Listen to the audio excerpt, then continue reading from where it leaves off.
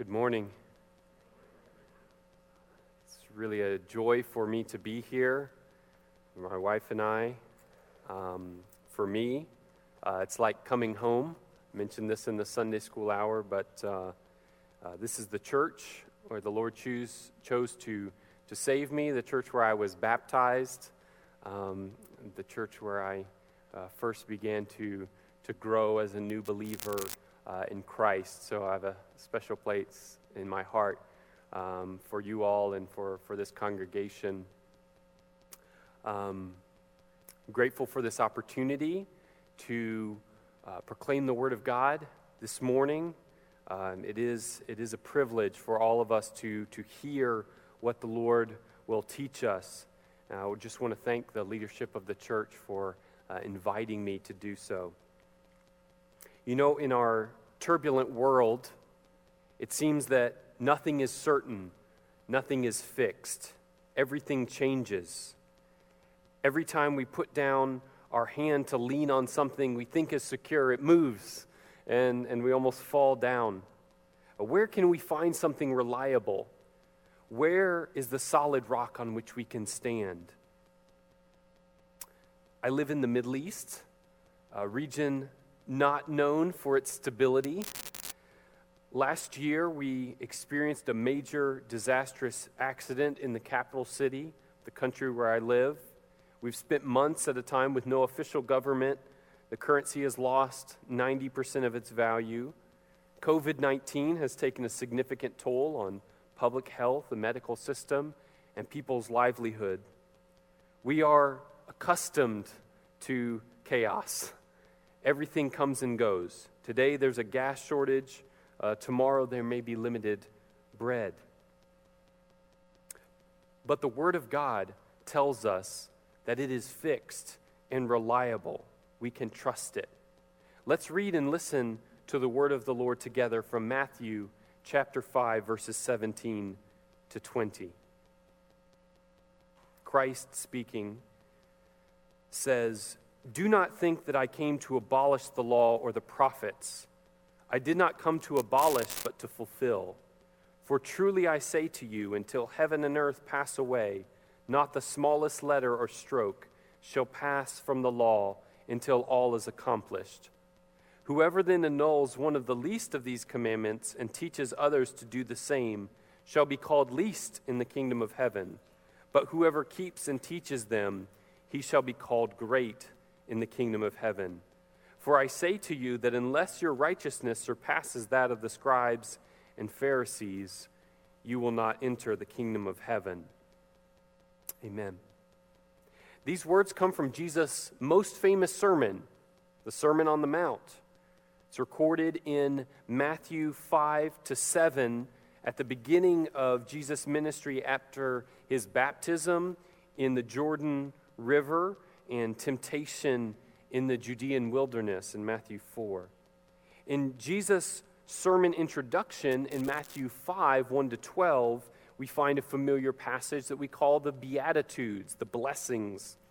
In them, Jesus taught that those who disregard worldly privileges in this life will be rewarded with heavenly privileges in the next life. In the following section, verses 13 to 16, Jesus taught how citizens of the kingdom ought to live in this present world. Christ's disciples are intended to be agents for good in the world, salt and light, and must cause others to glorify God by their visible righteousness. In our text for today, Matthew 5, 17 to 20, we see one main truth, very simple. God's word must be accomplished. God's word must be accomplished.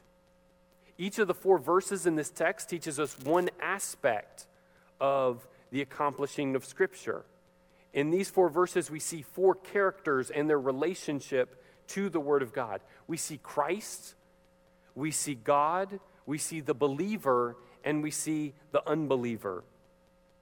We see 4 principles, and they are Christ fulfills God's word, God accomplishes his word, Believers must obey God's word, and unbelievers must satisfy God's word. And we'll look at each of those points together. The first principle that Christ teaches us about the word of God is that Christ, fulfills God's word. Do not think that I came to abolish the law or the prophets. I did not come to abolish, but to fulfill. Christ talks here about not abolishing the law or the prophets, so we need to know what he means. The phrase God's word is not used in this paragraph, or the Bible or Scripture, or the usual designations that we have for this book, right? But instead he says the law and the prophets in verse 17, the law in verse 18, and commandments, referring to individual commandments of the law in the Old Testament in verse 19. And in verse 20, Jesus does not explicitly mention the Scripture, but it's connected to the rest of these verses, as we'll see. The law referred to the first 5 books of the Old Testament written by Moses. You know them: Genesis, Exodus, Leviticus, Numbers, Deuteronomy. Jesus used prophets here to refer to the rest of the Old Testament, everything that was built on the foundation of the revelation that was given to Moses and through Moses to the people from the mountain. So Jesus is talking about the Word of God. At that time, of course, only the Old Testament had been written. But Jesus' apostles, remember, and their associates would also be moved by the Holy Spirit to write down God's revelation in what we call the New Testament. These 27 books would be understood as Scripture. They would be recognized as Scripture by the early believers. And they bear the same authority and remarkable qualities of the Old Testament. So Jesus is speaking here specifically about the Old Testament, but it would come to include all of Scripture as well. Whatever he says here about the Word of God applies to all of these 66 books. The word here that Christ used in the version I'm reading from, the New American Standard, is abolish. Do not think that I came to abolish the law or the prophets. Now, this is interesting. This word is often used of completely destroying something, not just setting it aside a little bit, but demolishing it. In Matthew 24, verse 2, Jesus predicted that every stone of the temple would be torn down. That's the same word. Apparently, there were those who thought Jesus was attempting to completely eliminate the Old Testament Scripture and just start from scratch with new revelation from God. But Jesus says, do not think. He wants to correct their idea, their false idea about what he had come to do. So early on in the ministry of Jesus, people already thought, and his enemies were, of course, ready to accuse him of being opposed to the law that they treasured so much. Why might the religious leaders of that time have thought that Christ was rejecting the Old Testament law? I think there's a couple of reasons we could point to. First, Christ opposed the Pharisees and the scribes, didn't he? He's always rebuking them, always correcting them, always speaking against them. Well, the Pharisees and the scribes were thought to be the experts in teaching the law and in practicing the law. So if Jesus was opposed to them, surely he must be opposed to the law. That's what the people thought. Another reason they might have thought Christ opposed the law was because he challenged their contemporary understandings of the law. If you read the rest of Matthew chapter 5, you see how Christ repeatedly corrected common bad interpretations of the law. He said, you have heard, but I tell you. You have heard, but I tell you. He's not correcting the Scripture, he's correcting their interpretation of it. The Pharisees in particular focused on external purity. Jesus said, you clean the outside of the dish, but you don't worry about what's inside. Jesus brought the true interpretation and said, no, you need to consider the heart. The people thought that Jesus was correcting the law, and he was just correcting them and their understanding of it. The last reason the people may have thought that Christ was canceling the law was that he spoke with his own authority. Jesus can do that. They thought that Christ was opposed to the law because he spoke new revelation from God. Okay, so he's throwing this out and he's bringing us something completely different. At the end of the Sermon on the Mount in Matthew chapter 7, verses 28 to 29, it says that the crowds were amazed at his teaching. Why? For he was teaching them as one having authority and not as their scribes. In contrast to the teachers of the day, Jesus could speak and say, I am bringing you a divine interpretation and application of the Word of God. Christ was not dependent on the law. He's the master of the law. He gave it. So he can speak with his own authority, not just quote what it says. But Christ wanted to assure his listeners that he was not speaking contrary to the law. In fact, he was supporting the law. He was in favor of the law. He completed the law. Without Christ, the law of God was, we might say, missing something. It needed fulfillment. Christ came to fulfill the Word of God. What does this mean? The word fulfill simply means to fill up or to complete. The word is often used, as we would hear in Scripture, in the context of prophecy. A prophecy would be fulfilled. When something came true, God says, I'm going to do this, and then he does it. We call it the fulfilling of prophecy. He fulfills a promise. He does what he says he would do. If a promise made is a debt unpaid, God always settles his debts. Christ completes the Old Testament. He did what his heavenly Father sent him to do. In 2018, conservative political commentator Ben Shapiro, a practicing Jew, interviewed John MacArthur. In the interview, they talked about the Old Testament, and MacArthur explained the gospel as revealed in Isaiah chapter 53, the gospel in the Old Testament. Shapiro, who is a brilliant and respectful interviewer, nevertheless could not accept the Christian interpretation of the Old Testament. He commented, and I thought this was interesting, that Jews and Christians disagree on the ending of the book. Is that true? Do we just disagree on, one little detail about the ending? No. Because of their rejection of Christ, the Jews have developed a fundamentally different understanding of the Old Testament. Without Christ, the Old Testament history, prophecy, and law are incomplete. Christ is not the dessert. It's not optional. Christ is the steak dinner. The Old Testament is the appetizer that prepares us for what is to come in Christ. All of Scripture points to him. There were several facets to Christ's fulfillment of the Old Testament. First, as we mentioned, Christ fulfills many prophecies of the Old Testament. In fact, he's the center and main character of biblical prophecy. A second facet of Christ's fulfillment of the Old Testament is that Christ perfectly and righteously obeyed the law. God gave them a law, didn't he? And what did he say to the people when he gave them this law? He said, you can't keep it. I'm sorry, but your hearts are too hard. You will not be able to keep this law. The law was never meant to be a means of salvation. It was meant to show the people their sin. The law didn't have any problems with it. What was the problem? The problem was the people. They were stubborn and rebellious. They didn't want to obey it, and they couldn't obey it by their nature. But one man, Christ Jesus, kept the law perfectly, not just for them, but on our behalf. He fulfilled God's standard. The third facet of Christ's fulfillment in the law is that Christ showed the true interpretation of the law. We see this in the remainder of Matthew 5, where Christ shows what the law means in relation to murder and hate, adultery and lust, etc. Christ is the perfect teacher, and through his life and teaching, he brings us the full revelation of God the Father. He shows us what God's word means.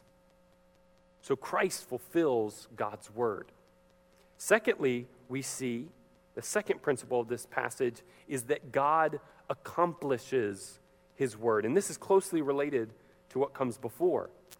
But verse 18 says, "For truly I say to you, until heaven and earth pass away, not the smallest letter or stroke shall pass from the law until all is accomplished."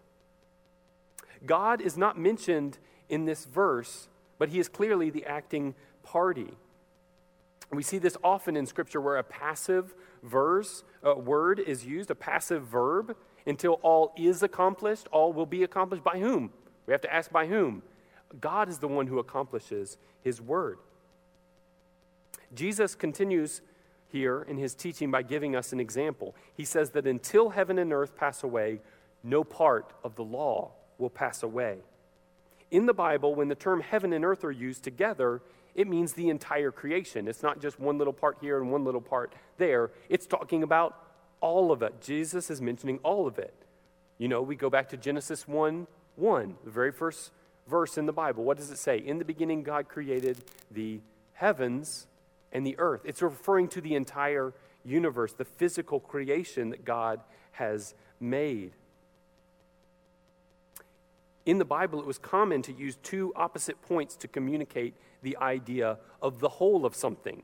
So in the Old Testament, the promised land, they would refer from Dan to Beersheba, from the northernmost city to the southernmost city, to mean all of Israel. Today, we might say in the U.S., from sea to shining sea, right? We're talking about all of it. So that's what Jesus is mentioning here. The phrase heaven and earth means the entire physical creation. The Word of God is more fixed and reliable than everything that we see around us. You know, Christ could have compared the Word of God to a single aspect of this world, a stone or a tree or a mountain. In the country where I typically reside, there are cedar trees, well-known cedar trees. And some of these trees are thousands of years old. These are trees that you could not move if you wanted to. They are solid and fixed and firm, rooted deep into the ground. But Christ is saying, not just more fixed than a tree or a rock or a mountain. The Word of God is more reliable, more solid. You can trust it more than the entire earth and creation that you see. Everything that you have experienced is more transient than the Word of God. The Word of God will continue even when the creation is destroyed, and it will one day be destroyed by the Lord himself. He tells us that. So what does it mean that the Word of God will not pass away? I think this includes God's promises, his covenants that he has made, his prophecies. Everything God has said he will do, he will do. We could also include all the truth about God in this world that is contained in Scripture. Everything that he has told us is true about the world is true. We could also include the eternal commands and principles of God's Word that are based on God's unchanging attributes. Love for God and for neighbor. Has that changed or has it stayed the same? We are called to love God and to love others. Truthfulness, justice, these things stay the same. Jesus talks about the letter or pen stroke passing away. In Greek, Matthew 5:18 says Yoda or Yoda, not Yoda from Star Wars, but the smallest Greek letter, the smallest letter in the Greek alphabet. It's like a lowercase I, but without the dot on top. Just a little bitty pen stroke. This is the smallest letter, and it's connected also to the smallest letter in the Hebrew alphabet, the Yod. So Jesus is saying this tiniest thing, this smallest letter in the alphabet, is not going to pass away. You know, I've learned from studying Arabic that one dot can make a big difference in meaning. I've stuck my foot in my mouth many times because I didn't catch the difference between the word with the dot and the word without the dot. A few years ago, I was writing the story of creation, and I was practicing it with my Arabic tutor. But instead of saying khalaq, I said halak. I should have said khalaq, meaning he created. But instead, I said halak, which means he shaved. So the teacher let me go through the whole story. God shaved the heavens and the earth. He shaved the birds of the air and the fish of the sea, even the creeping things. The whole world got a haircut. Jesus shaves.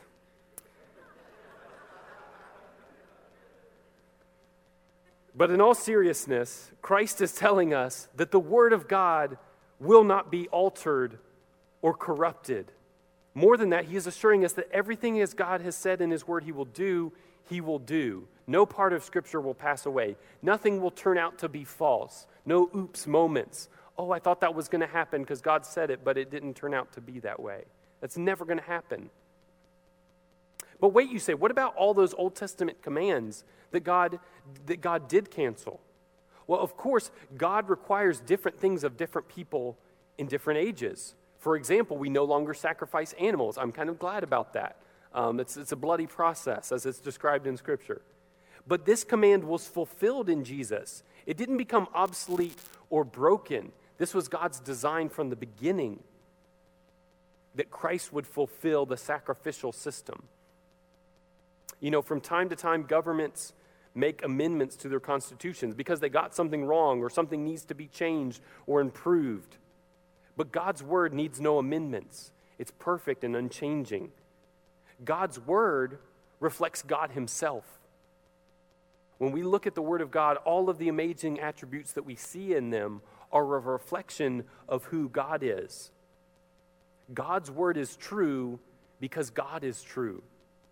God's word is a perfect reflection of his character and attributes. Just like a mirror reflects your face, we see who God is in his word because he has revealed himself to us.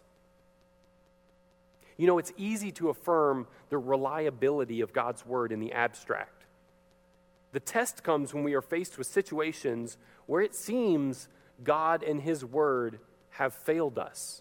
Has it ever seemed that way to you? That God's word let you down? That God's promises were not going to come true as you thought? How do we respond to trials, these difficulties that we face in our lives where we are squeezed and pressed and we think that we are abandoned and alone? Do we doubt God's character and promises during those times? What about in ministry? It's easy to affirm the effectiveness of God's word when ministry is successful. People are coming to faith and growing in Christ. But is our confidence in God's word only present when God's word is obviously prospering? I have to confess that my faith in the efficacy of God's word has often been tested. While the training ministry that we do in the Middle East has been blossoming, and we're very grateful for that, my ministry in the local church has been, at times, much less visibly successful. I lead the young adults ministry, what we call the Shabibi group. And there have been plenty of weeks when I thought, I'm going to be the only one in that building. Have you ever done that? You're going to do a ministry, you think nobody's going to notice, nobody's going to be there, no one's going to show up to hear or listen or engage. Plan this event, and it's not going to go anywhere. I've had those thoughts. In such circumstances, we must deepen our faith in the Lord and his word and not trust just what's in front of our eyes. God accomplishes his word. But what about us? Do we accomplish God's word? Can we, should we, must we enact God's word in our lives and in the world around us? As God's creatures, we are designed to accomplish the will of God on earth. So the third principle we learn from this passage about the word of God is that believers must obey God's word. Christ says, whoever then annuls one of the least of these commandments and teaches others to do so shall be called least in the kingdom of heaven. But whoever keeps and teaches them, he shall be called great in the kingdom of heaven. Jesus teaches us who is the greatest and who is the least in the kingdom. They're in the kingdom, but there's greater and lesser. As believers, we should want to know the answer to this question. If you're engaged in a game or a sport or any kind of competition, what do you want to know? You want to know what are the rules and how do I win? How do I succeed in this task? So we should want to know, how does Christ define success? How does he define those who have achieved greatness, who are honored by the Lord for their service? And it all comes down to one thing. What is your view of Scripture? God will honor those who honor his word. Jesus uses the word annul here in the New American Standard. Whoever annuls one of the least of these commandments. It's related but different from the word abolish that we saw in verse 17. The word annul is most often used of untying or loosening the strap of one's sandals. So the English Standard Version, the ESV, says, whoever relaxes one of the least of these commandments. That's a pretty helpful literal interpretation of this word. And basically what Jesus is talking about here is just breaking or failing to obey the law, being negligent of a command of Scripture and teaching others to do this, being loose with God's word and what he has commanded us to do, saying, oh, it's okay, you don't have to follow all of that. You don't have to love your neighbor as yourself. You don't have to love God with all your heart, soul, mind, and strength. No, you can just do as you please. Remember, we're talking about believers here, those who will enter the kingdom of God. So let's ask a few questions here. Can someone completely reject God's word and enter Christ's kingdom? And to that I would say no. You cannot reject Christ and his word and expect to be entering into his kingdom. We have to submit to him, repent of our sins, and express faith in our Lord and Savior Christ Jesus. But can someone break some commands of the law and enter Christ's kingdom? Yes, I hope so, because we have all broken God's law. If the standard was perfection on our part, none of us would enter. Christ has met that standard. So we have all broken God's law, and yet we can still enter Christ's kingdom. Even after believing in Christ, we continue to break God's law. But Christ perfectly obeyed the law, and he commands us to obey the law, not to earn our salvation, but in order to please our God, to express our gratitude to him for what he has done for us in Christ. We need to remember that God hates sin. God hates sin so much that he sent Christ to die on that cross for our sin so that we could be saved and so that eventually Christ could eradicate sin from his creation to create a new heavens, a new earth, a kingdom that will never pass away where righteousness dwells. That is his goal, to eliminate and eradicate sin. So that should motivate us in our lives today to sin less and less and pursue righteousness more and more, because that is God's will for us. That's why it says the one who breaks God's law and teaches others to do the same will be called least in the kingdom. He will enter the kingdom, but he will lose some reward from his heavenly Father. You know, there are those who say, oh, there's not going to be any difference in the kingdom. Everybody just kind of gets the same thing when we get to Christ's kingdom. Now, it is true that when we get to be with our Lord, the greatest joy is going to be in his presence, and we all get that.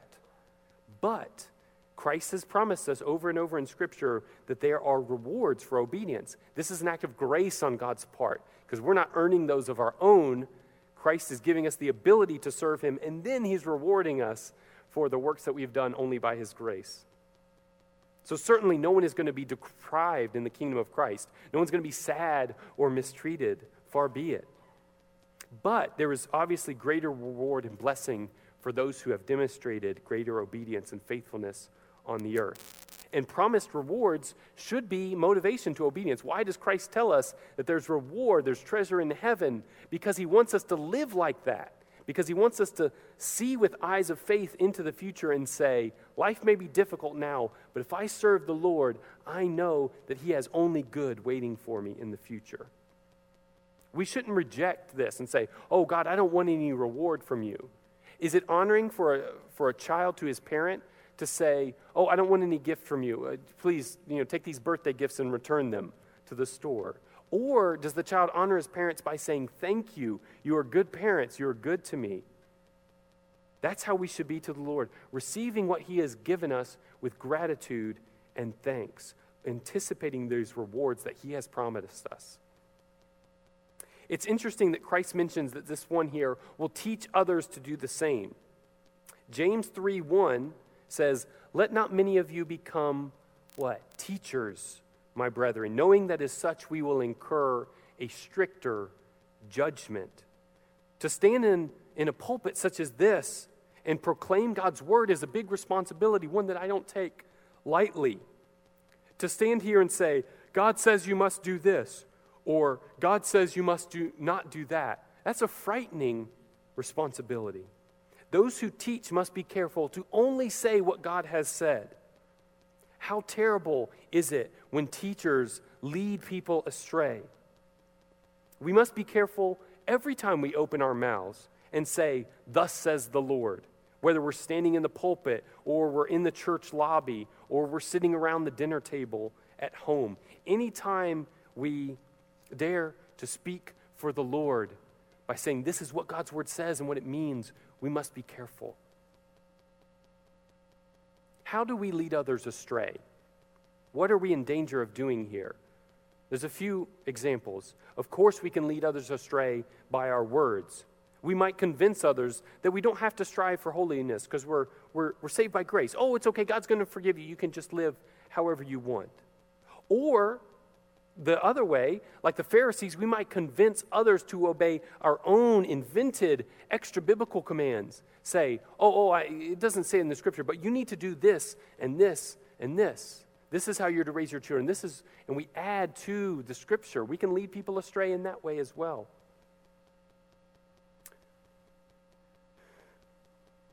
What's the problem with this? For one thing, when we create our own commandments to follow, we tend to neglect the weightier provisions of the law, justice and mercy and faithfulness. You know, we can also lead others astray by our poor example. People are always watching us. We're watching other people and they're watching us. And they're seeing how we live. And they know we're believers because we've told them, yeah, I follow Christ. They may be other believers. They may be unbelievers. They're going to look at our lives and say, for example, oh, she gets angry at her children all the time. I guess that's normal. I'll do that too. No, we need to be careful how we live. God is displeased when we neglect his commandments, but the reverse is also true. When we do what God has commanded us to do, and we encourage others also to do it, God is pleased. He is satisfied. He is honored. Those who honor God's word and obey it are considered the greatest in the kingdom. The greatest in the kingdom is not the pastor of the biggest church or the person who memorized the most Bible verses or the one who knows the most theology. The greatest in the kingdom is the person who listens to God and does what he says. That's the greatest in the kingdom according to Christ. Obedience is not a popular concept these days, especially in our American society. The structures of authority are being systematically broken down. At least that's the attempt. Parents, police, government. The attempt to abolish these things so that we can live however we want. But when we reject legitimate human authority, we're really rejecting God. And that is the deeper issue. We teach our children to obey because it's right. Children, obey your parents in the Lord, for this is right. My wife often quotes that scripture to our little children. But also because we want them to respond properly to God's authority when they grow up. It's not about us and just listen to us and do whatever we say.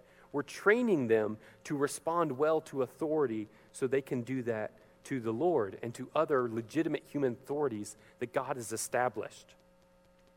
Years ago, Kathleen and I were foster parents during a time when we lived in Southern California. We had a young boy who lived with us for 6 months, a toddler. His name was Nathan. And we taught him a new word. I don't think he had ever heard it before. And that was the word obey. And my wife taught it to him very well. And when he got in trouble, he would repeat the word over and over and over. Obey, obey, obey, obey. So I told my wife, I don't know if we broke him or we fixed him, but we definitely had an impact in this child's life. He learned a new word, a new concept that's important for young people and all of us to know, that there are authorities, and God is the ultimate authority who must be obeyed. He has given us his word to follow, and that is our responsibility. We need to remember that we are slaves of righteousness. Romans 6:17-18 says, "But thanks be to God that though you were slaves of sin, you became obedient," there's that word again, "from the heart to that form of teaching to which you were committing. And having been freed from sin, you became slaves of righteousness." We do not belong to ourselves. We are not free to live however we please. We are free to live according to God's pleasure. Do we have freedom in Christ? Yes and amen. Freedom to obey him and love him and serve him to the utmost. We must, as Romans says, present our bodies a living and holy sacrifice acceptable to God. So believers must obey God's word. But what about those who don't know Christ? Do they have any responsibility, or are they off the hook? What should be the response of an unbeliever to God's written revelation? We learn the last principle from our text this morning, that unbelievers must satisfy God's word. "For I say to you that unless your righteousness surpasses that of the scribes and Pharisees, you will not enter the kingdom of heaven." Believers are responsible to obey the word of God, but here we're talking about unbelievers. Verse 20 is fascinating, and it's kind of a riddle. We need to unpack it here. What is he talking about? Unless your righteousness surpasses that of the scribes and Pharisees. In verse 19, Jesus talks about those who enter the kingdom of God, from the greatest to the least. But these are people that are in the kingdom. But here in verse 20, these are frightening words. Jesus says that if a person's righteousness did not surpass the righteousness of the scribes and Pharisees, he will not enter the kingdom at all. So we need to take heed. These are crucial words. What about the scribes and Pharisees? We've mentioned them already. To understand what Christ is saying, we need to understand how the Jews viewed these two groups at that time. The scribes and Pharisees were highly respected. Now, we reread the New Testament, and we see them as the bad guys, right? Because Jesus is always rebuking them. You read Matthew chapter 23. It's a whole chapter of rebuke against the scribes and Pharisees. Woe to you.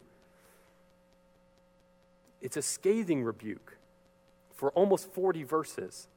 But the Jews at that time, they did not view these groups as bad. They thought that the scribes and Pharisees were the most righteous people. They thought that they would enter the kingdom first. So, we need to be like them. The Pharisees appeared to have a great relationship with the law. They particularly prided themselves on their careful keeping of the Mosaic law. They invented many more laws to help them obey the laws that God had given. For example, they knew exactly how many steps a person could take on the Sabbath, not too many, so that they wouldn't break the Sabbath observance. These are the kinds of things that they established in their system. They gave tithes from their spices, the mint and the cumin and the dill. They would take 10% of each of those and give them as offerings. They were fastidious in every way. If entering the kingdom of heaven meant being more particular than the scribes and Pharisees, how could anyone enter the kingdom of heaven? You can't out-Pharisee the Pharisees. Just ask Martin Luther, the great reformer. Luther said, "I was a good monk, and I kept the rules of my order so strictly that I may say that if ever a monk got to heaven by his monkery, it was I. All my brothers in the monastery who knew me will bear me out. If I had kept on any longer, I should have killed myself with vigils, prayers, reading, and other work." You can't compete with that. Don't try. You will find that you have become like one who is unclean, and all your righteous deeds are like a filthy garment, and you wither like a leaf, and your iniquities, like the wind, take you away. Instead, Jesus wants you to understand that you need a different kind of righteousness. That is the key here. Jesus Christ is the only human to ever keep the law of God completely. He possesses perfect righteousness, and he offers it freely to you. You must come to him in humility and repentance, asking for his forgiveness and his free gift of salvation. You will be transformed by the power of the Holy Spirit. You will be justified in the sight of God, the holy judge. But you must receive this gift. You must take it. You must accept the offer. Are you still holding on to, can I say it this way, your pitiful attempts to keep God's law and please him on your own? Do you think God will save you simply because you attended church or read your Bible or your parents are believers? You cannot earn your salvation. Only Christ can give it to you. But once his Spirit lives inside of you, you will want nothing more than to know and keep his word. You will treasure every word, every letter, every dot on the page. And you will have confidence that God will accomplish all of his word. You'll trust him. Christ did not come to abolish the law. He came to fulfill it. Every word of the Bible, the Old Testament, the New Testament, will be accomplished. Our response should be to value and obey the word of God. But we cannot do this unless we have first received the righteousness of Christ, which surpasses all human works and attempts to please God by keeping the law. I pray that that will be true for each one of us this morning. Let's pray together.